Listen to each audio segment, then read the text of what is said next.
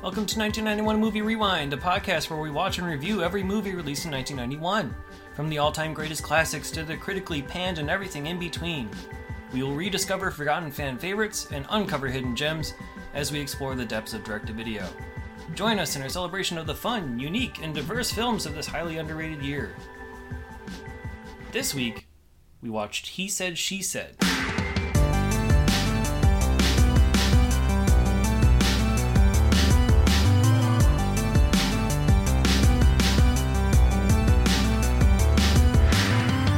This is Nikki.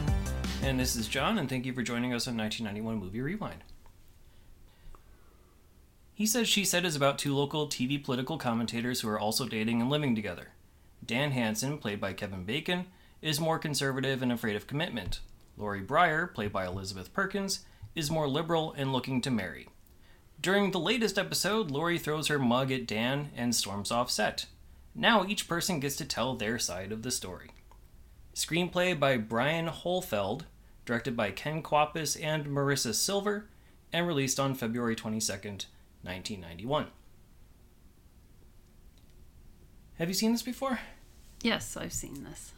I have not. It's been a while, but yeah, I remember watching this. It'll be interesting to see how I'm assuming you saw it when it came out, sort of like most of the movies for this podcast. If it was on HBO, so I remember that. And, my mom really likes romantic comedies, so yeah, I was watching this with her a lot. But I haven't seen it since I was maybe a teen. So what do you think of it now? Does it hold up to you? Was it still enjoyable? It was about the same. Okay. I remember thinking it was fine then, and it's fine now. Yeah. Okay. I don't know. To me, I was like, okay, this is maybe trying to be another When Harry Met Sally type of thing. I think so. I think it's...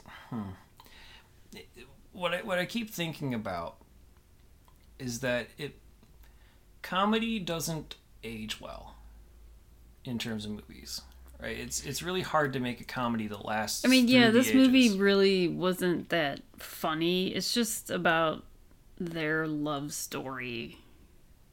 Yeah, even that has some whatever. But I don't know. It's interesting.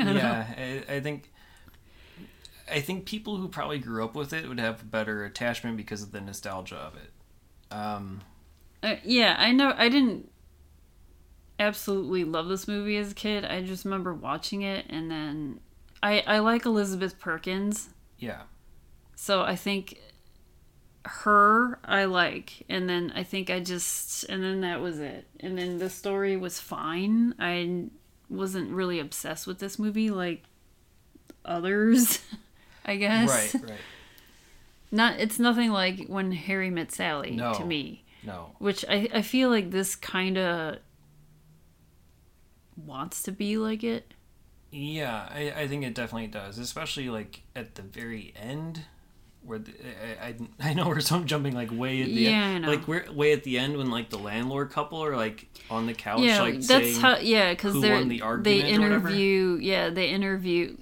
Yeah, like on Harry Met Sally when they're interviewing like older couples about, their lives and whatever. Yeah. That's maybe makes me think of that. Yeah, it's just when I was looking through the credits for this movie and what these people have done in the past or since, it made a little bit more sense. So I'm going to sort of skip ahead and talk about the writer Brian Holfeld. Okay. To talk about how I think, my perspective.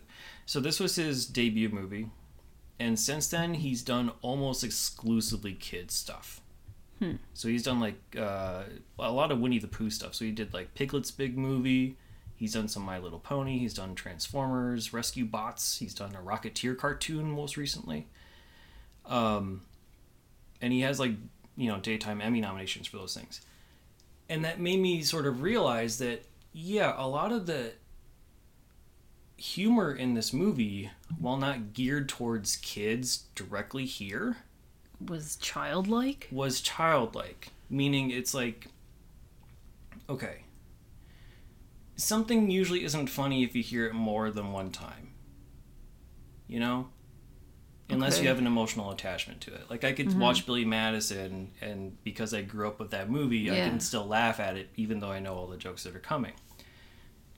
If you've heard a lot of these jokes before, or seen a lot of these situations, they're no longer funny. And maybe these things were funnier back in 1991 because they weren't overused the way they could have been overused 30 years since. But it seems like a lot of the situational comedy and the performances, especially with someone like Nathan Lane's character, it's very much harking back to like the 1950s style of like comedy and situational stuff that I've seen a bunch. But put that in the perspective of a kids show where they don't have that history, you know, those types of jokes would land.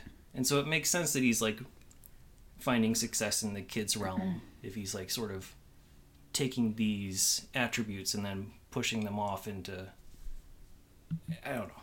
I hope what I'm saying is making sense, but I think that's why it wasn't so effective for me, because it felt like a very much like a direct rip-off of like a 1950s or 60s movie, but it didn't modernize the humor enough. So that like like an older romantic comedy, Yeah, like it was trying to be a screwball trying to type be of a thing. like a whimsical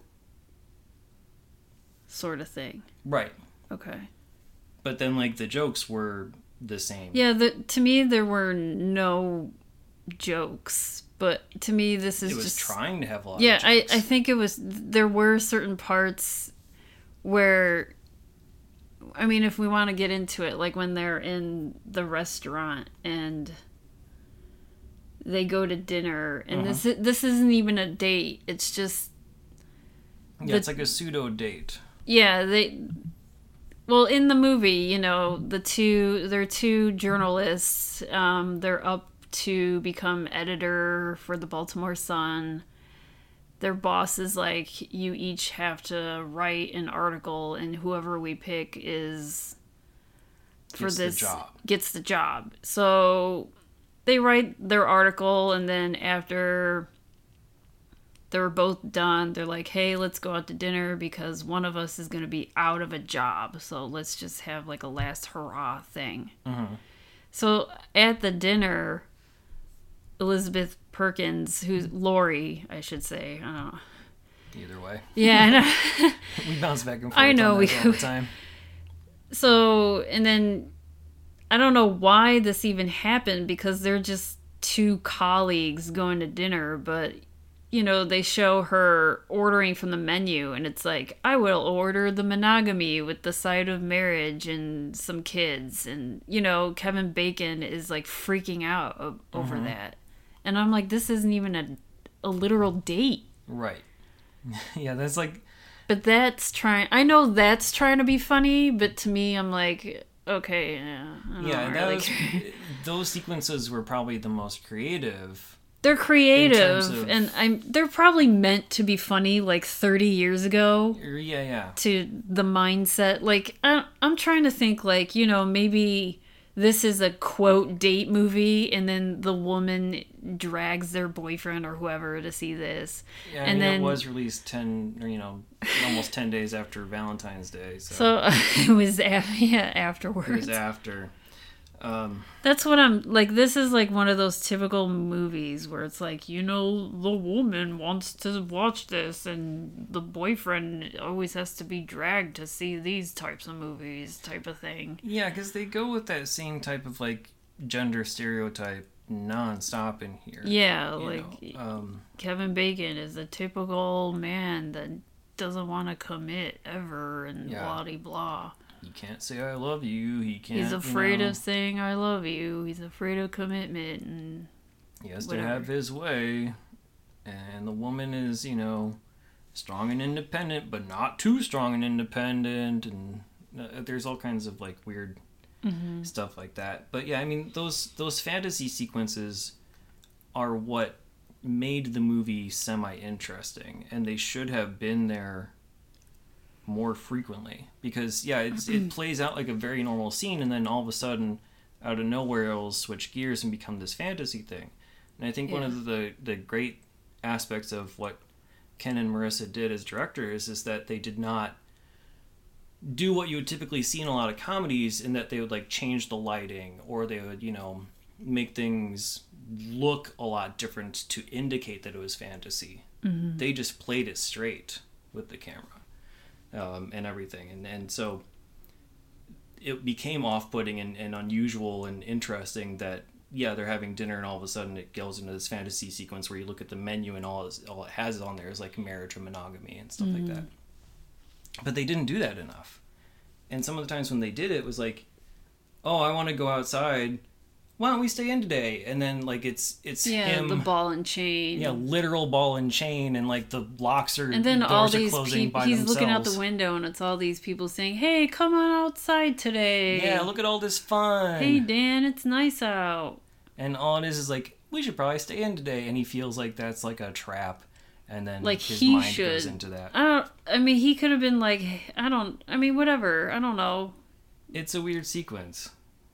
But I'm just like, if he wants to go out, he can just be like, hey. Yeah, it's like, oh, I wanna can't play go out. basketball because I have to be. Do you here mind with if I just you." go out because it's a nice day out? I mean, I know you want to stay inside, but can I go out? I mean, I don't know. Yeah. Just I guess communicate. Like, and then he's like, oh, I can't. But he doesn't say because my girlfriend wants to. But that's what he's thinking, and that's what this entire fantasy situation makes it think, that he's being bogged down because she wants to stay in today. Yeah. And he has to do what she wants because he probably thinks, oh, I want to make her happy or whatever. Which is, very played out. Right? Yeah, it's very dumb and it's very played out, and it's very much like an old school mentality that's being presented here. And that was part of my issue, I think, is that there was a little bit of creativeness, but it wasn't stereotypes of what. Yeah. Okay. Yeah. Yeah. It was presenting something uniquely, but it wasn't presenting anything interesting because it was old jokes. It was old. Yeah, I understand. Old This school. is probably something that should have came out 50 years ago instead of 30 years ago. Maybe, yeah. Or even 60 years ago. Yeah, but I mean, I guess it's tough for me to say because, again, somebody who's seeing this 30 years ago, we have all this history of film and TV now, and that where all this stuff has come out a whole bunch more, and I whatever. I'm gonna we're just like recycling the same type of points. The other problem that I have with this is that the movie is just too long for me. Yeah, it's a pretty long movie. It's almost 2 hours, hour 55. That's when you said, "Do you want to watch the director's commentary?" Director's commentary. I was like, "No, I don't want 4 hours of that." Not another 2 hours. Yeah. Yeah, so we didn't. I'm end up curious because I like Ken Kwapis. As a director, he's definitely done a lot of good stuff. He actually has a Student Academy Award from 1982. Okay. And then he has Emmy nominations for The Office, Malcolm in the Middle. He's done a bunch of popular he's TV done shows. like Freaks and Geeks. Freaks and Geeks, Larry like Sanders. shows that I like, and so I like when I saw Ken Kwapis, I was like, oh, Ken Kwapis, I know him now. I mean, I didn't know him then, but yeah, he's a talented and well-respected comedy director. So I was like, okay, cool. He also did Follow That Bird. That I mean, which is cool. I love Follow. Yeah. When I was younger, I used to love that movie growing up. Yeah. And that movie, there's like parts of that movie that makes me sad. Yeah. I don't know. I mean, but that's that's par for a lot of the good Muppet stuff. Anyway, but Ken directed it. He didn't have a hand in writing it. And so that's where I was like, oh, okay, well, Brian Holfeld, he did a lot of kid stuff, and this has sort of like that. Like they both did. They went from kid stuff, like Sesame Street. Yeah. To well, sort of reverse, because Brian did this as like his first thing, and then he went kids. Ah. Yeah. So, meanwhile, Marissa Silver didn't do like anything much in terms of directing. She did a couple movies, but nothing after 1992. She's married to Ken, by the way. Yeah. I don't know if they were at the time or not, but now she's a best-selling novelist. Now she writes books. I think they were dating and then got married after this movie. Okay. I think the one thing I would have liked to know from the commentary is who directed which segments. I mean, know that? He directed all of Kevin Bacon's story. What I assumed would have been and she true. directed all of Elizabeth Perkins' story. Okay, so that's what I assumed would have happened, but it would have been interesting to see if they would have switched. Oh, like Ken Kwapis do the do all of female Elizabeth part? Perkins stuff. Maybe in a remake. That'll be how it goes. So we're kind of getting away from the plot side of things. We're all over the place. But yeah, we're. So yeah, the movie starts. They're in a TV studio. They are, political pundits basically giving their opinions on this highway merger, and then, she's like stewing in her anger while he's giving his opinion, and then she's had it. She throws the mug at him and runs off. And then, the flashbacks start to show how their relationships have formed and how they got to this point. How it got to this point. Why she's so mad with him that she had to throw a mug at him on live TV. Yeah. Because at that point, we don't know if they're dating. We don't know that they're living together. We just know we don't know if they're married, if they're two co-workers. Yeah, we just know giving their thoughts on this highway merger. So we get the scoop, and it starts off with Kevin Bacon's side of the story, which probably goes on longer than Elizabeth Perkins's part, if I had to guess. Yeah, because that just begins the entire story. And then her side was just going back through key areas of their lives. Yeah. Together. So in Kevin Bacon's part, they have the newsroom meet where she's doing weddings, he's doing obituaries, and then they get the call or whatever. And then they compete for it. They do that dinner that we talked about already. Although in Elizabeth Perkins's version of the story, she denied him dinner, right? In Kevin Bacon's, he said she asks him out to dinner, and he says yes. In her version, he asks her, and she says no because she has plans, and she breaks up with the dude, and happens to come across him.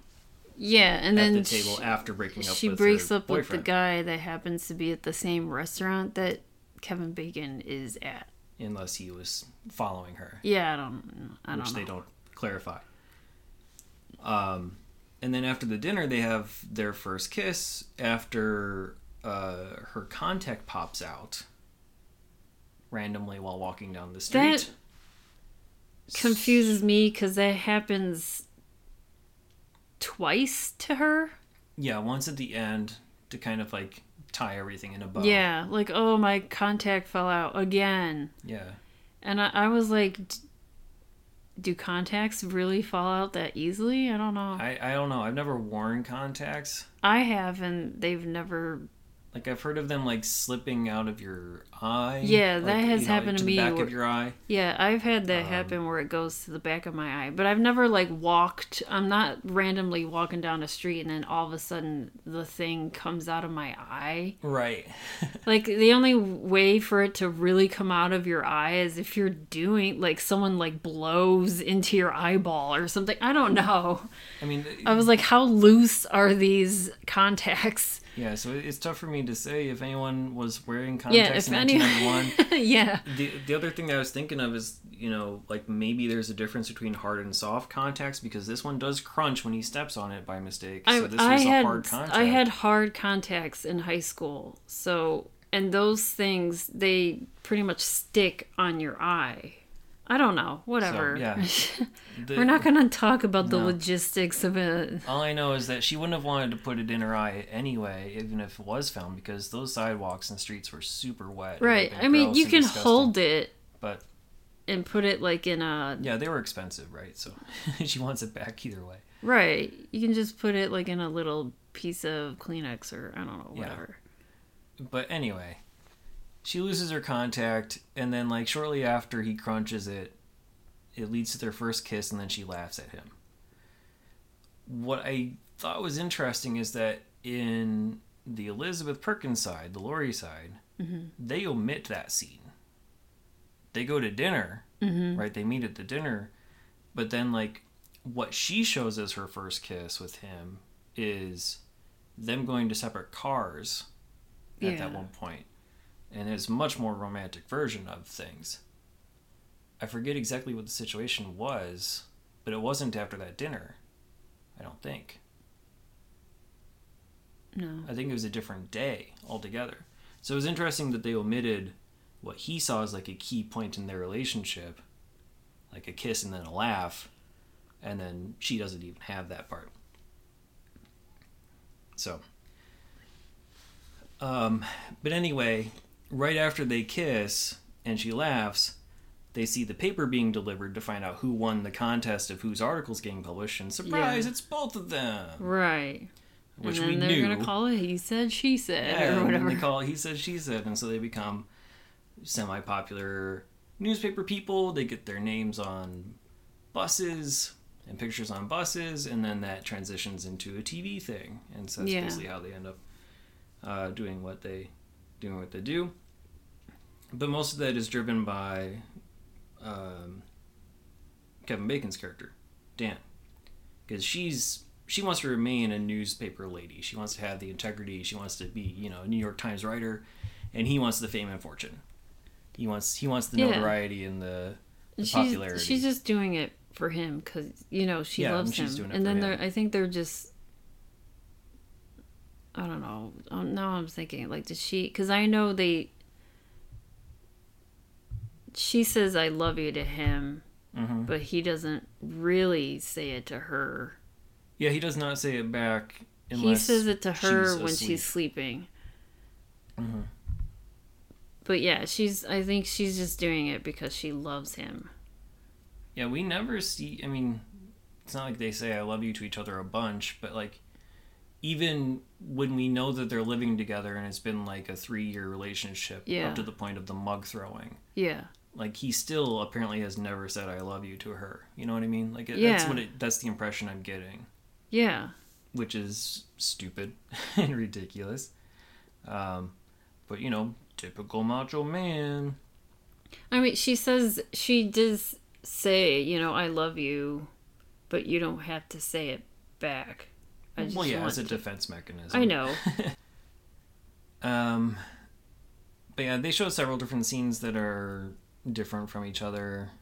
If we want to get back to the timeline of things, I guess, because I do want to talk about the play that they go to, which is like the next scene.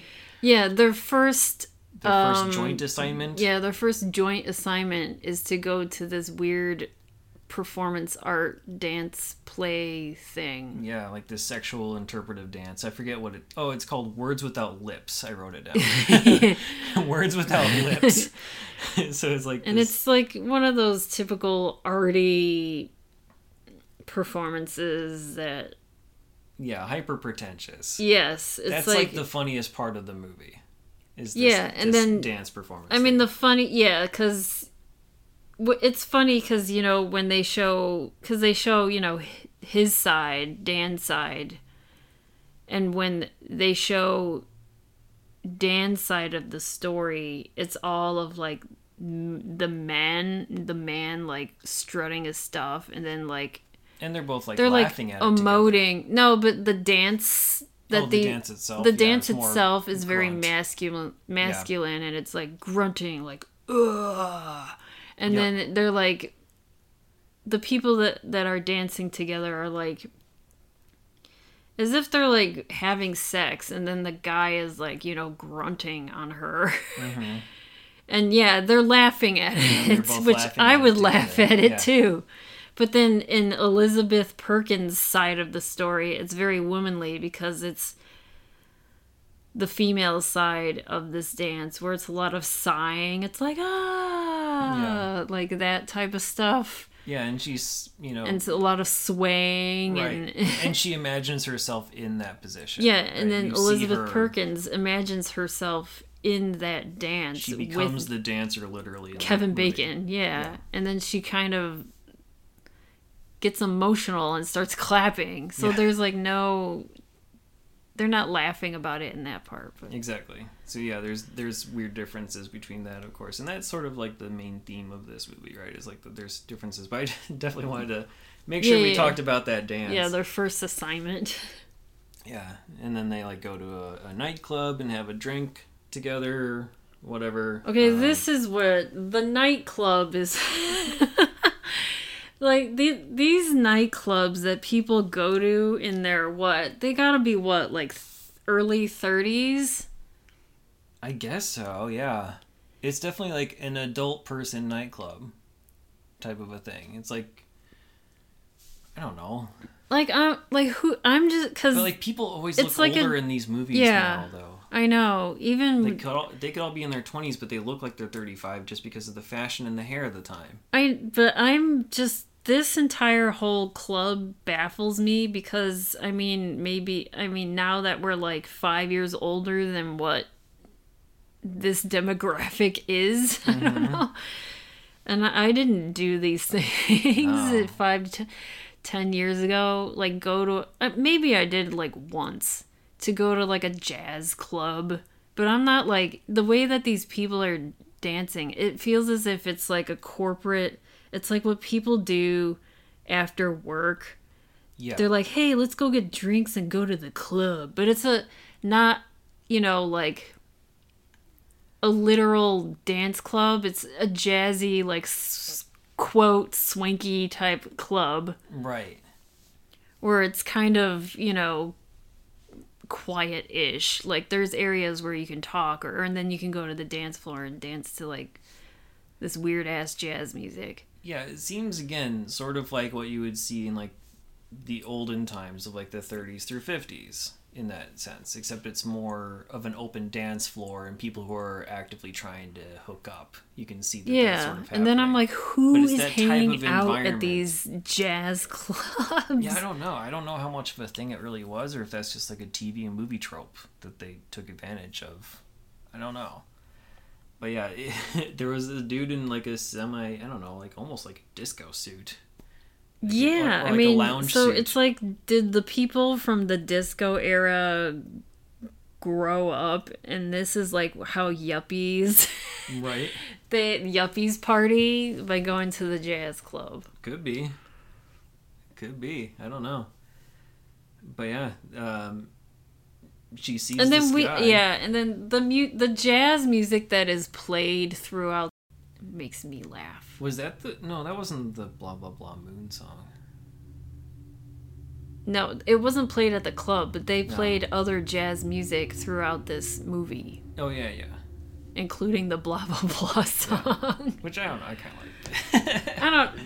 When it comes to like that type of jazz, like, because we've gone to restaurants where they play that, and it's hokey. Yeah. Yeah. I'm like, and then when we hear it in a restaurant, I'm like, who is this for? Yeah. Not us.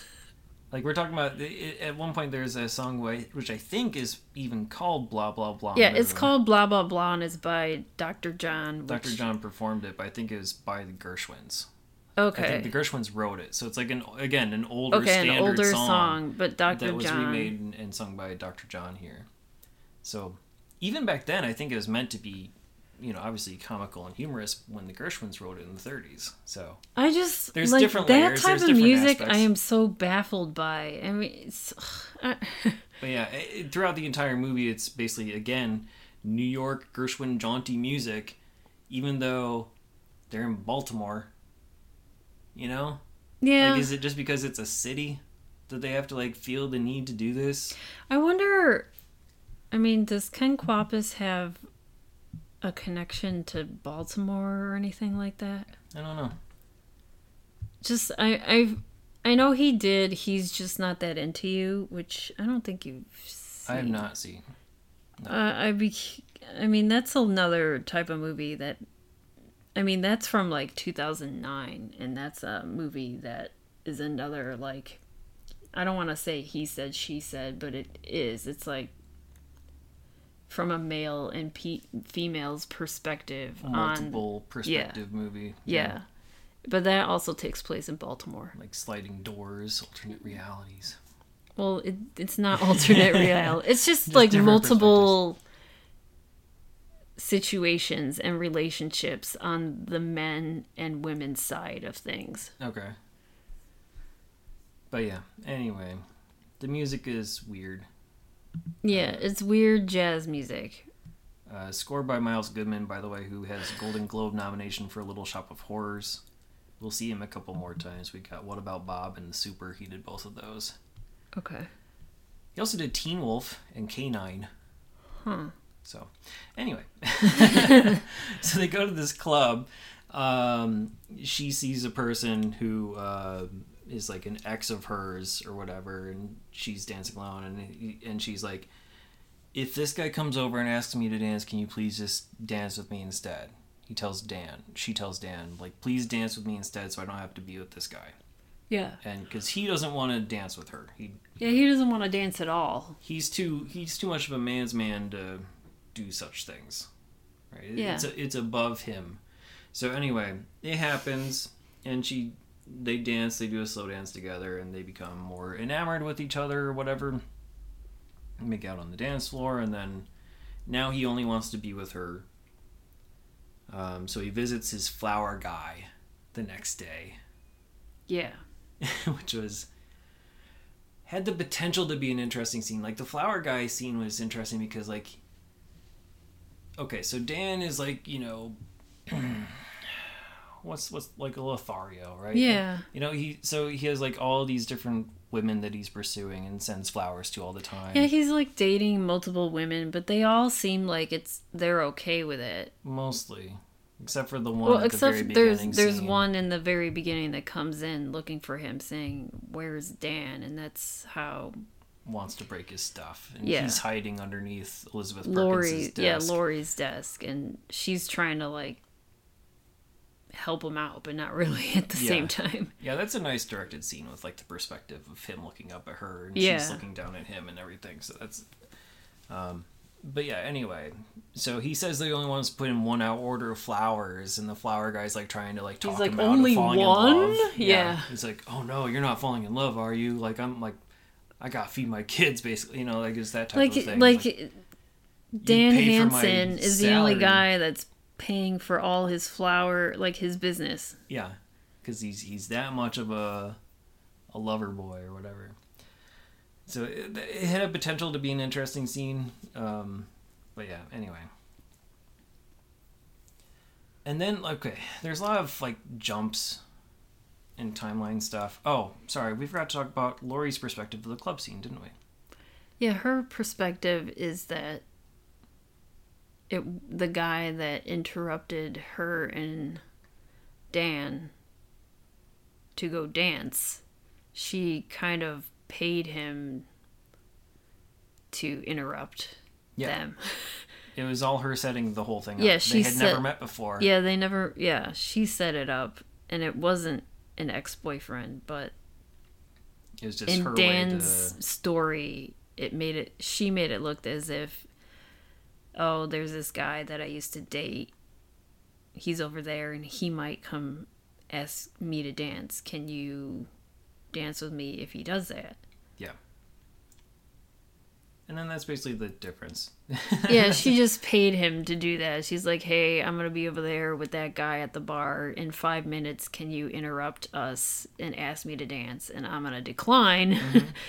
So here's like $5 or something like that. I think maybe it was after the club That's where the first kiss happened, like the version of the car.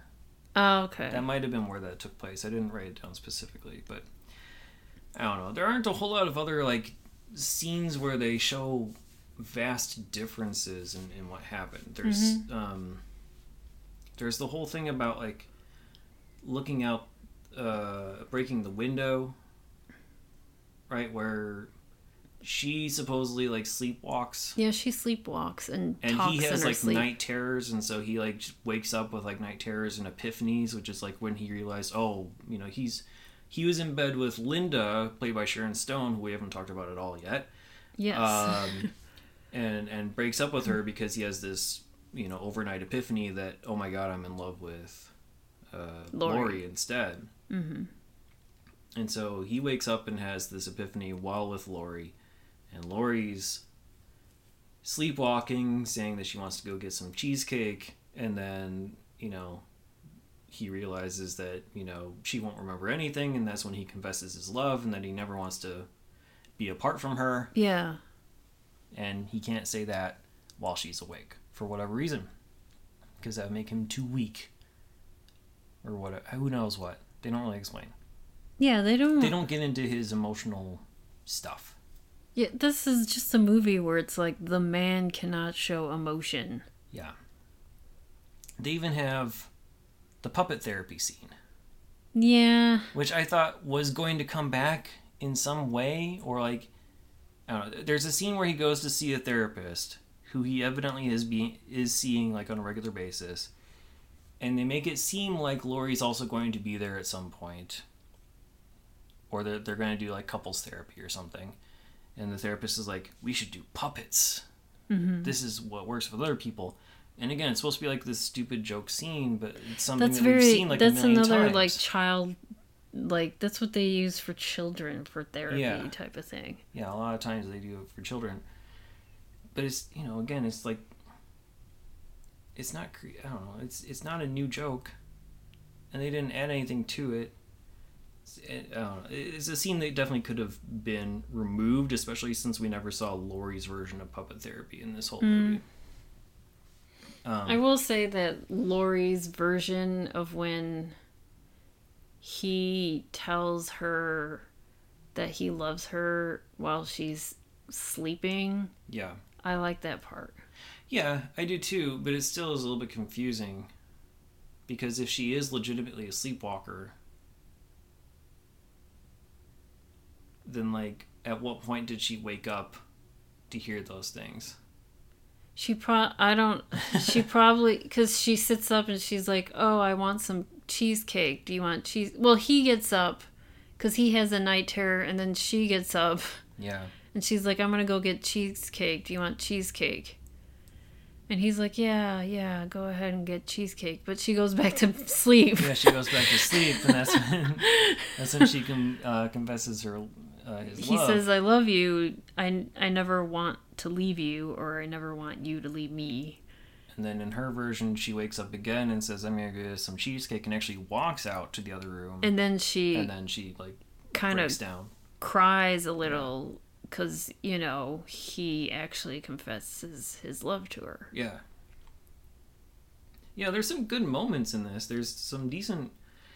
I don't know why they're together. I mean, I'm not going to pretend like I can understand why she decides to, like, start going with him in the first place, knowing who he is and why she puts up with this for so long. It's kind of like an opposites attract type of story. Yeah, I suppose so. But again, they don't really dive too much into the emotional side of things or the rationale behind things. It's more about, here's this scene, we're going to show this collection of scenes, and now we're going to show the collection of scenes again in a slightly different way.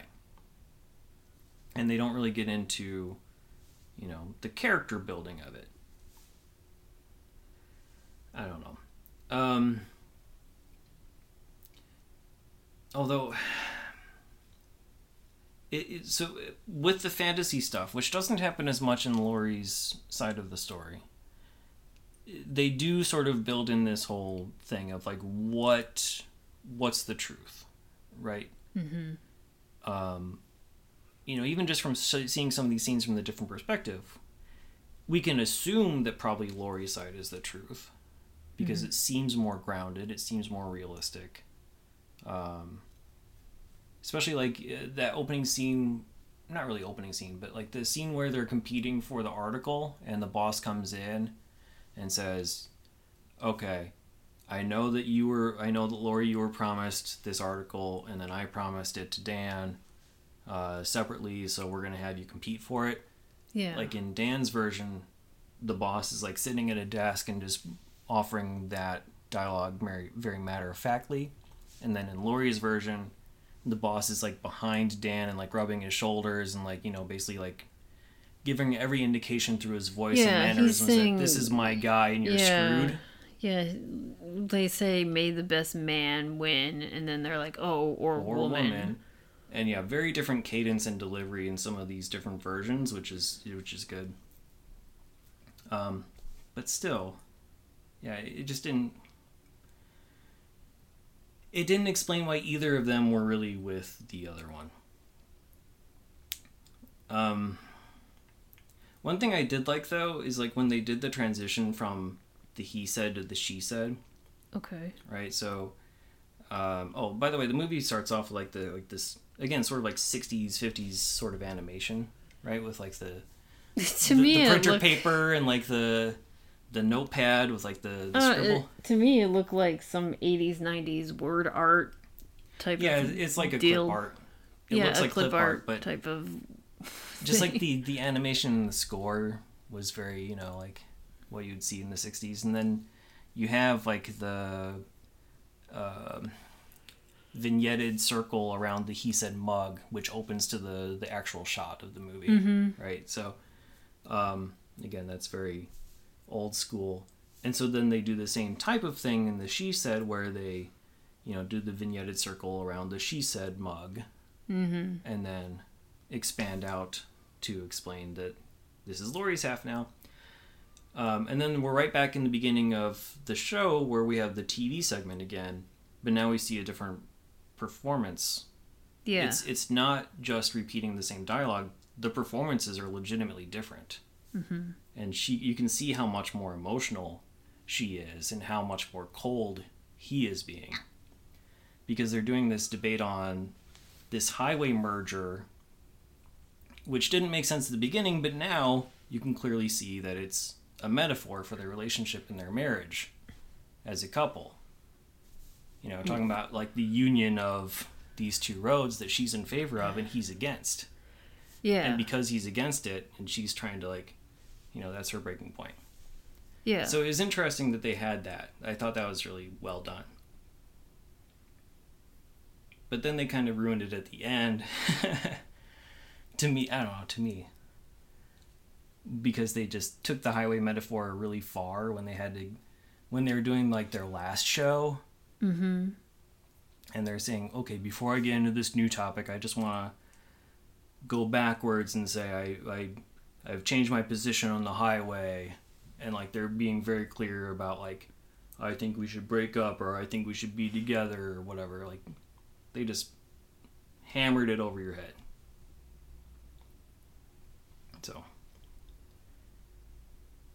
I think I got distracted from my original I'm looking at the outline that we have here. The concept of like what's the truth and what's not. Okay. Because I was talking about that for a second, then I just kind of got sidetracked somehow. Who do you think is telling the truth? I don't know. I think they both are telling a version of their own truth. Yeah, because you can see that there's some things that are just so drastically different between the two different versions. But there's no way to know who's exaggerating at what point. Right. Yeah, they can he could be exaggerating at certain areas while she could be exaggerating in others, Yeah. And I guess the other thing is they don't tell us the truth. It's just what we think. Yeah, there's no third story of here's what really happened. It's not right. Like this is like a clue ending. We're not. Yeah, it isn't like a clue ending where this is what really happened, but it was over like random small things. Like, oh no, you were the one that broke the window. Right. Because you were sleepwalking. Or Right. you had your night terror. But she says she does not sleepwalk, which was kind of supported by her flashback to the I love you scene in the cheesecake scene. I mean, because she woke up could and have been said... faking that the whole time. Who knows? Yeah, we don't know if she is a sleepwalker or not. Yeah. Does it matter if we know the truth? I don't... Probably not. No. No? Like, yeah, I think it's just the concept of, yeah, everyone's going to have their own version, and the truth is going to be something that's in the middle. Mm-hmm. Or a combination. I think that's probably part of the point.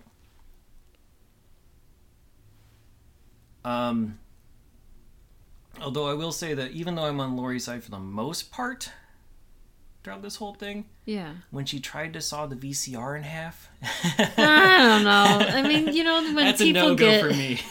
When people get, like, irrationally I know, mad... but it's with VCR. Leave it alone. She's not gonna... How you gonna watch the video version?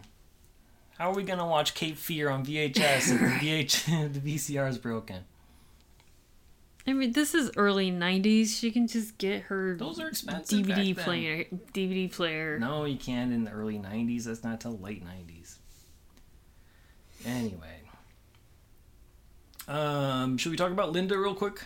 Yeah. Because she's sort of an integral part to the story, but we haven't talked about her too much.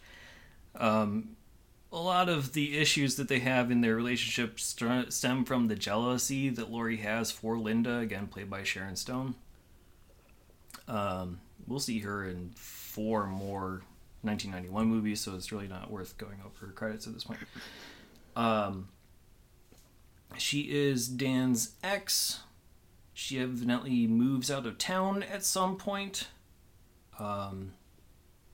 But then shortly after the breakup and the mug throwing, which is the breakup, by the way, in case we didn't make that very clear,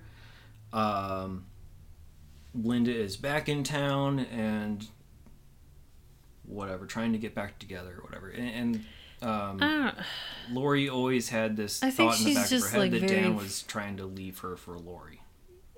Or leave her for Linda. I thought that she seems... I didn't know that they were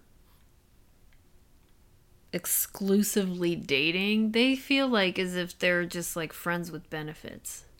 Linda and Dan? Yeah. Yeah, at least at the time that he broke it off with her. But at the time that he broke it off, he's like, I don't want to be with anyone other than Laurie now. But he was also dating other women. Up until that point, yeah. Yeah. But Laurie was only jealous of Linda because of who she was. Because Linda is probably the one that he was the closest with out of all the women that he's been dating. Yeah, they make it sound like in this movie, I think. But I never really thought that they were like exclusive, because he's dating other women, including Sharon Stone, Linda. But Linda seems as if, you know, she's okay with it. I thought they were just like friends with benefits. Yeah, no, I think Linda was okay with the situation. I think that the whole thing where Dan wakes up in the pool of sweat is like him realizing, oh, I don't want to be with multiple people. Yeah. I care about Laurie too much that I'm going to be with her only. Yeah.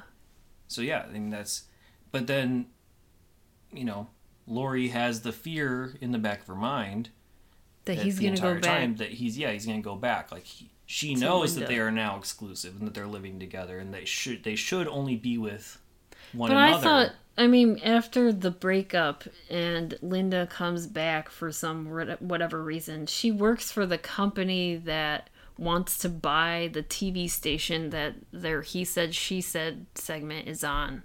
Something like that. So I thought she came back just for like work purposes, not to be with him.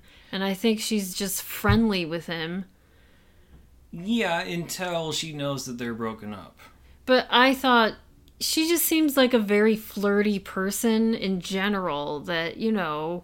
Yeah, maybe we're talking about 2 different parts of the same series of events. So like when they're in the restaurant together. Yeah, we're talking about at the end, right? So yeah, they're at the restaurant together. At that point, yeah, it's just like a friendly thing. Yeah. And, you know, she had heard about the mug throwing. I don't think she even knew about the breakup. Linda hadn't. And was just there for mostly business purposes. Lori knew Sees that them, Linda was coming to visit because she had seen some piece of mail that Dan had not told her about. And so she assumed that Dan was going to sneak behind her back and try to get back with Linda. Whether or not that's Linda's intention doesn't matter. But I don't think Linda wanted to get back with Dan, like, ever or at all. Until they get to the hotel later. Right? I think she's just like, hey, you want to have fun? Just like, you know, like the good old days or whatever. That's what she I starts don't think to say, she but wants she does to, say that like, she wants to be more. Literally be with him. She does say that she wants more than just the fling. Okay. So, I don't know. Maybe I'm remembering it wrong. Maybe we have a he said, she said we have right our now own on this. he said, she said. Nathan Lane we talked about very briefly in the beginning, but he's like the producer of the TV show. Yeah. What I didn't fully understand is that, okay, when all of this goes down and like Elizabeth Perkins like runs off and she talks about how she's gonna like quit the show altogether, he's saying that, you know, you gotta, you know, he's saying like Mark the cameraman or whoever it is, I forget, the guy that Anthony LaPaglia, yeah. I don't remember what his role in the TV station is, if it's cameraman or what. That he needs to go fix this or whatever. He's kind of just like the gopher, because I guess, yeah, production assistant of some kind.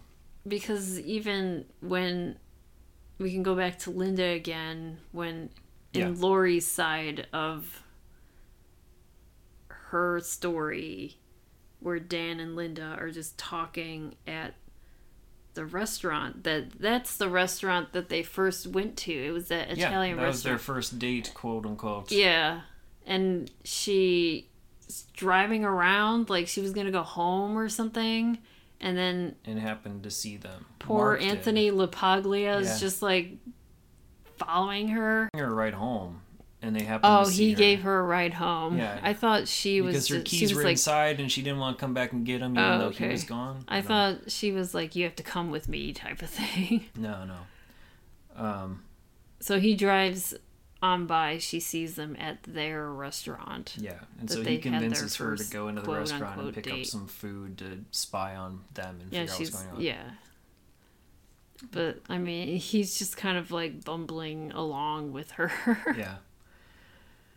But what I found weird is that Nathan Lane was basically saying to, like, Anthony's character that, you know, you have to save this because, like, you know, you may not have a job tomorrow. I might not have a job tomorrow. Which I thought was really weird that, like, they care so much about this thing when it's, like, a very short segment on a news show. Like, you see that highway debate and it's, like, 5 minutes and they're done. I thought it's... And they're clearly at the corner of a news set. So this is like a news show. Yeah, it seems like it's just, you know, like it's the evening like, news or something. Yeah, it's not... Yeah, that's why I'm like, why would they get rid of the evening news? Yeah, why would it matter if, like... Unless they're getting rid of that channel or something. It's not going to affect his entire job. He's just, like, if he only produces that one segment, they're going to give him another segment. You know, like, there's more news out there.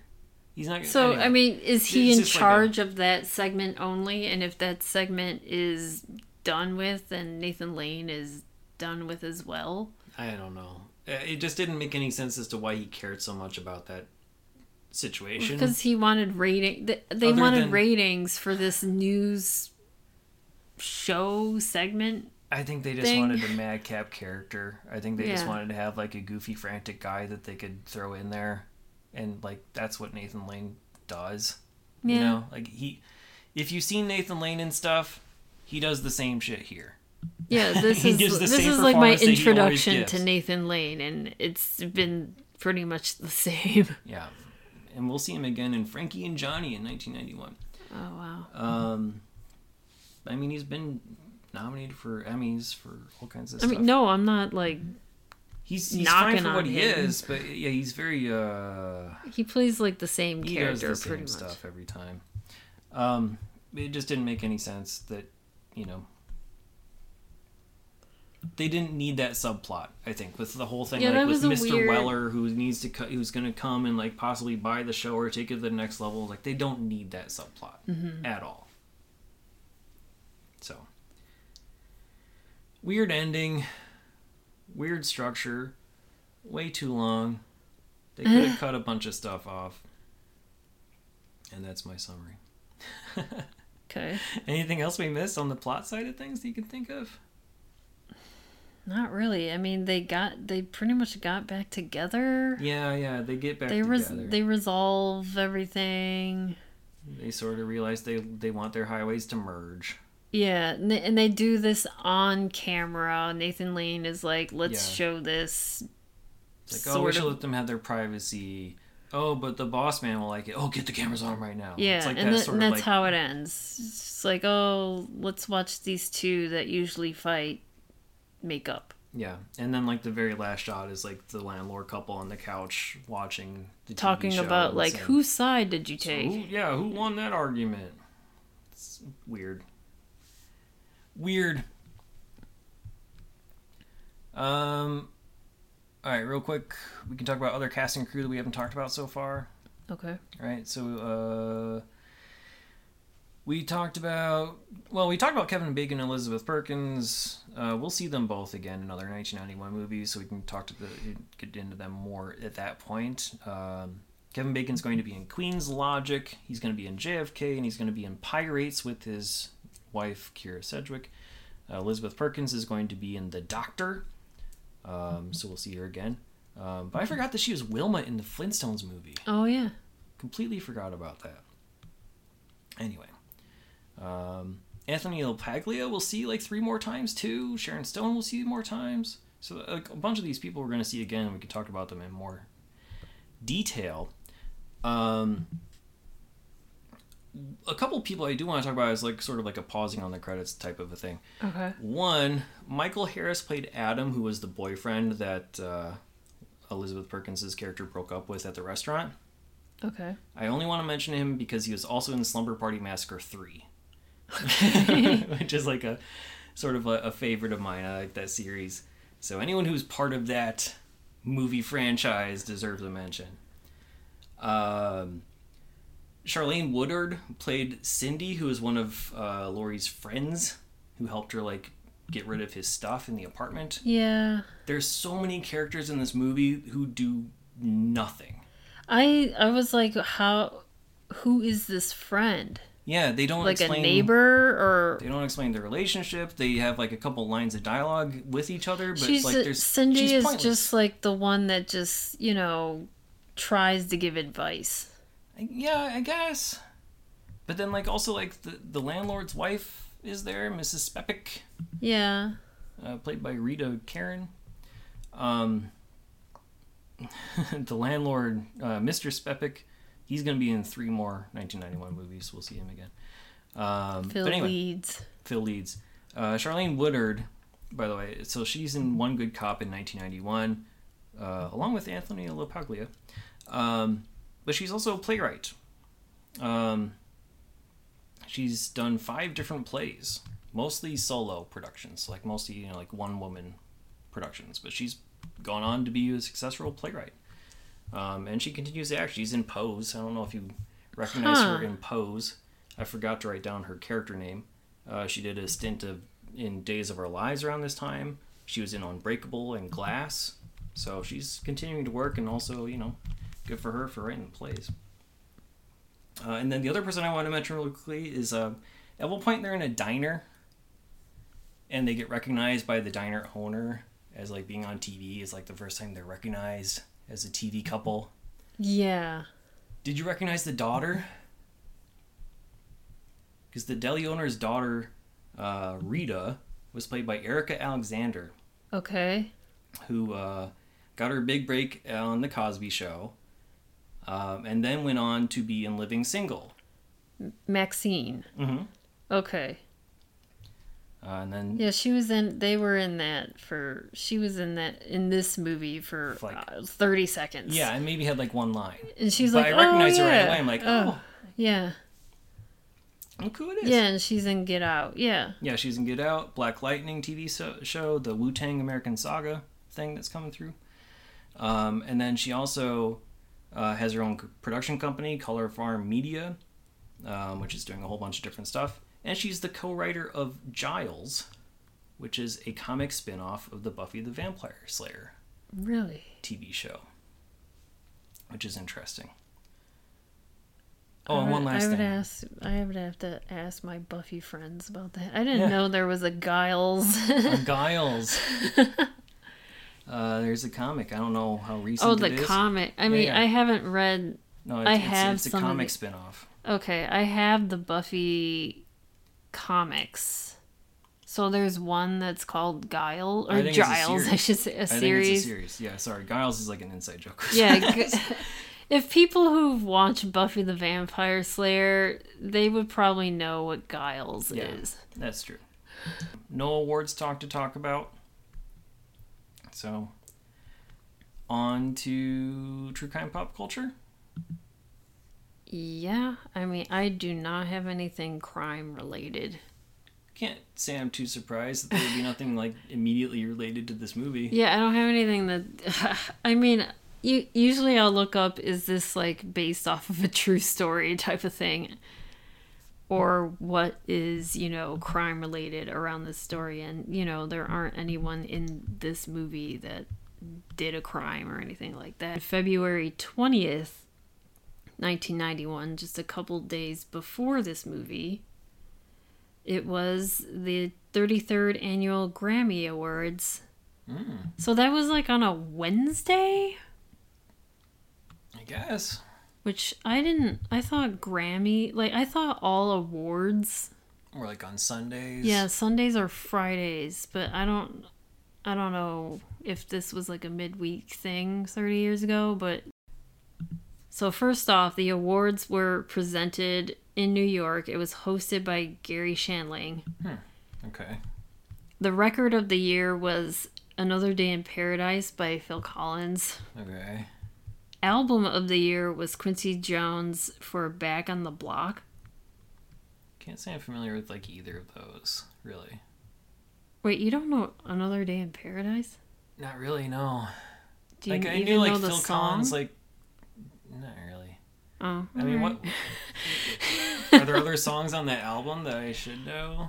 I just know the I song mostly know like Another Genesis Day. or like earlier than like 80s era Phil Collins. I guess maybe because I used to work in a grocery store in the mid 90s, so I know a lot of adult contempo music. Yeah, I mean, I also don't typically know a lot of songs by title. So if I But heard he it, literally has a song called Another Day in Paradise. I understand, but I don't know. If I heard it, I might know it. I'll play We'll put it on the website. We'll put it on the website. It's not that great, actually. I'll but it I'll won't. comment on whether or not I recognize it. Yeah, okay. It's not that great, though. Okay. So moving on, Song of the Year was From a Distance by Bette Midler. Okay. Do you know that song? Not offhand. Okay. Not by name. All right. Maybe by melody, but not by name. I'm not gonna sing them. That's fine. I'll play it for you later. Bette Midler's in some sort of 1991 movie For the Boys, right? Yeah, For the Boys. Yeah. So the best new artist for that year was Mariah Carey. Okay. And for best alternative, this made me laugh. Well, I shouldn't say. I just like this category. The idea. The idea of having an alternative category. So best alternative music performance was Sinead O'Connor for I Do Not Want What I Haven't Got. Okay. So best pop, here we go. We can go best pop vocal performance was Mariah Carey for Vision of Love. So R&B female was Anita Baker for Compositions. And then R&B male was Luther Vandross. Okay. For Here and Now. Do you know Here and Now? I do know Here and Now. Okay. Best rap solo performance was MC Hammer for You Can't Touch This. All right. Best rap performance by a duo was... This was on Quincy Jones' album Back on the Block. So it was Big Daddy King, Ice-T, Kool Moe Dee, Melly Mel, Quincy Jones for Back on the Block. Okay. Gotcha. Do you know that? Not off the top of my head, no. We can... I know those rappers, yes, but I don't know that song off We the top of my can head. look these things up. But Best Rock Vocal Performance Female was Alana Miles for Black Velvet. Okay. And then Best Rock Vocal Performance Male was Eric Clapton Okay. for Bad Love. All right. Yeah, I know. We're like, eh. So moving on to the top songs of that week. The top U.S. song was Whitney Houston's All the Man That I Need.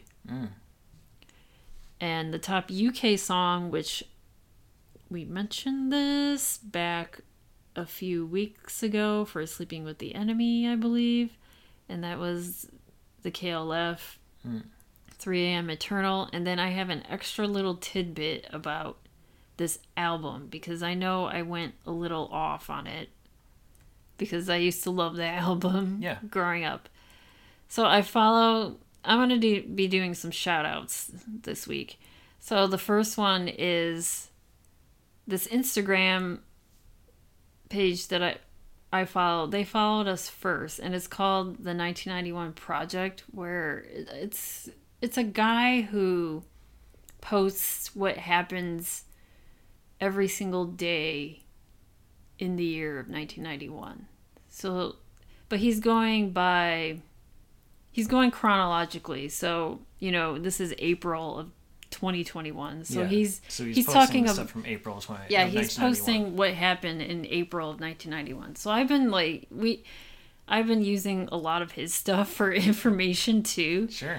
So this album was released in February of 1991, and on his Instagram post, that album, The White Room, it was, how I said that the album to me was like one long concept album? Yeah.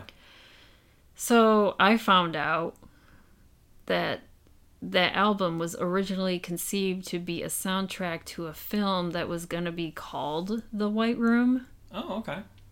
And it was going to be about the KLF search for a mystical white room that would enable them to be released from their contract with record label Eternity. Oh, wow. Okay. So this sounds very much like The Apple or like BIM to me. I was like, wow. Would this be like another version of that? Oh, I wonder if that's still in consideration for them. No, I don't. He also gives information that the album's direction was changed and both the film and the soundtrack was canceled, but most of the tracks for the film were just used to make this album. So I thought that was really interesting. Thank you, 1991 Project. Yeah. All right, and then moving on to the top R&B song, it was CNC Music Factory's Gonna Make You Sweat. All right.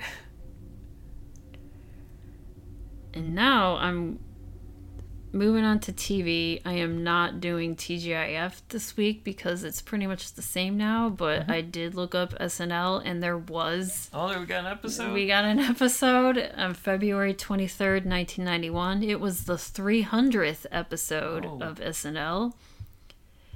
And this would have been their 16th season?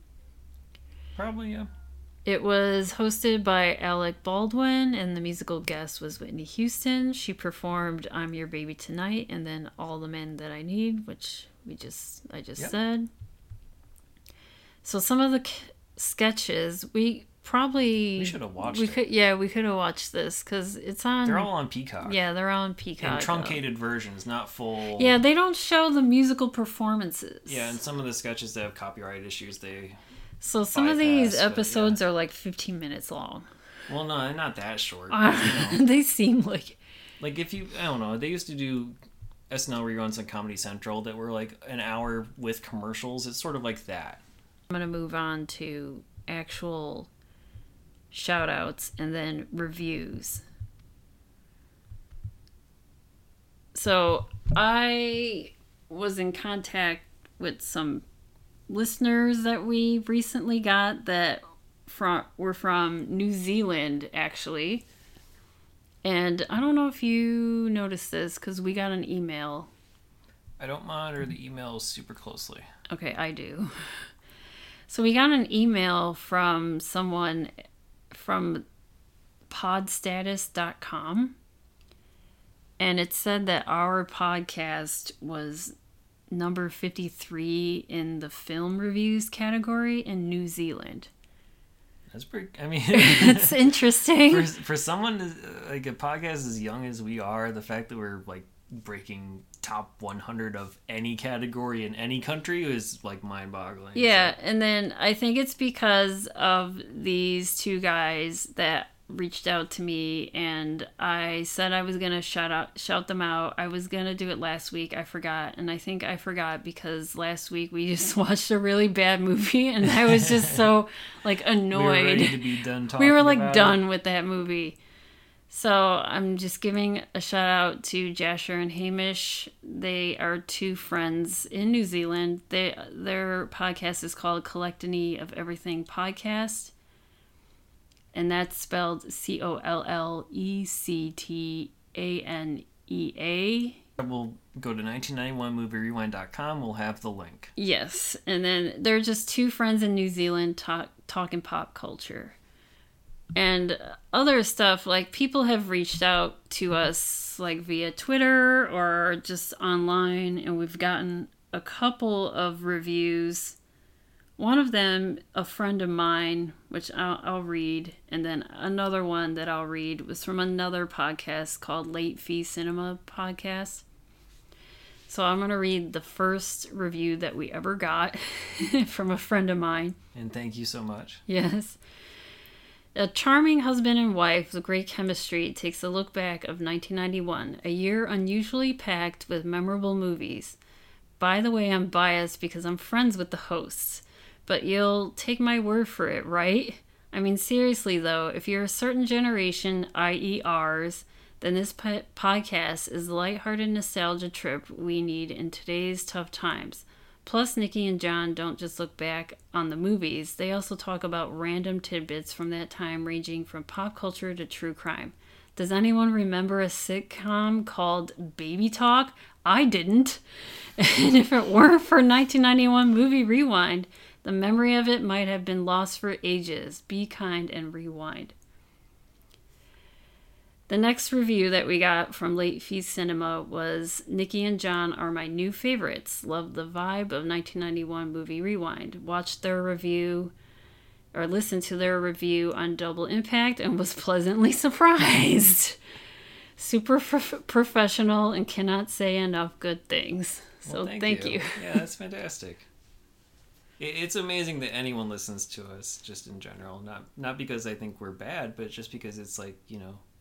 It's like us just... We're sitting here in our bedroom recording things, and the fact that it's going out to anybody and it's reaching and you know, people are enjoying it, well, that's amazing. Thank you so much. Yeah, it boggles my mind that people in New Zealand are listening to us, because I've never been to that part of the world. The power of the internet.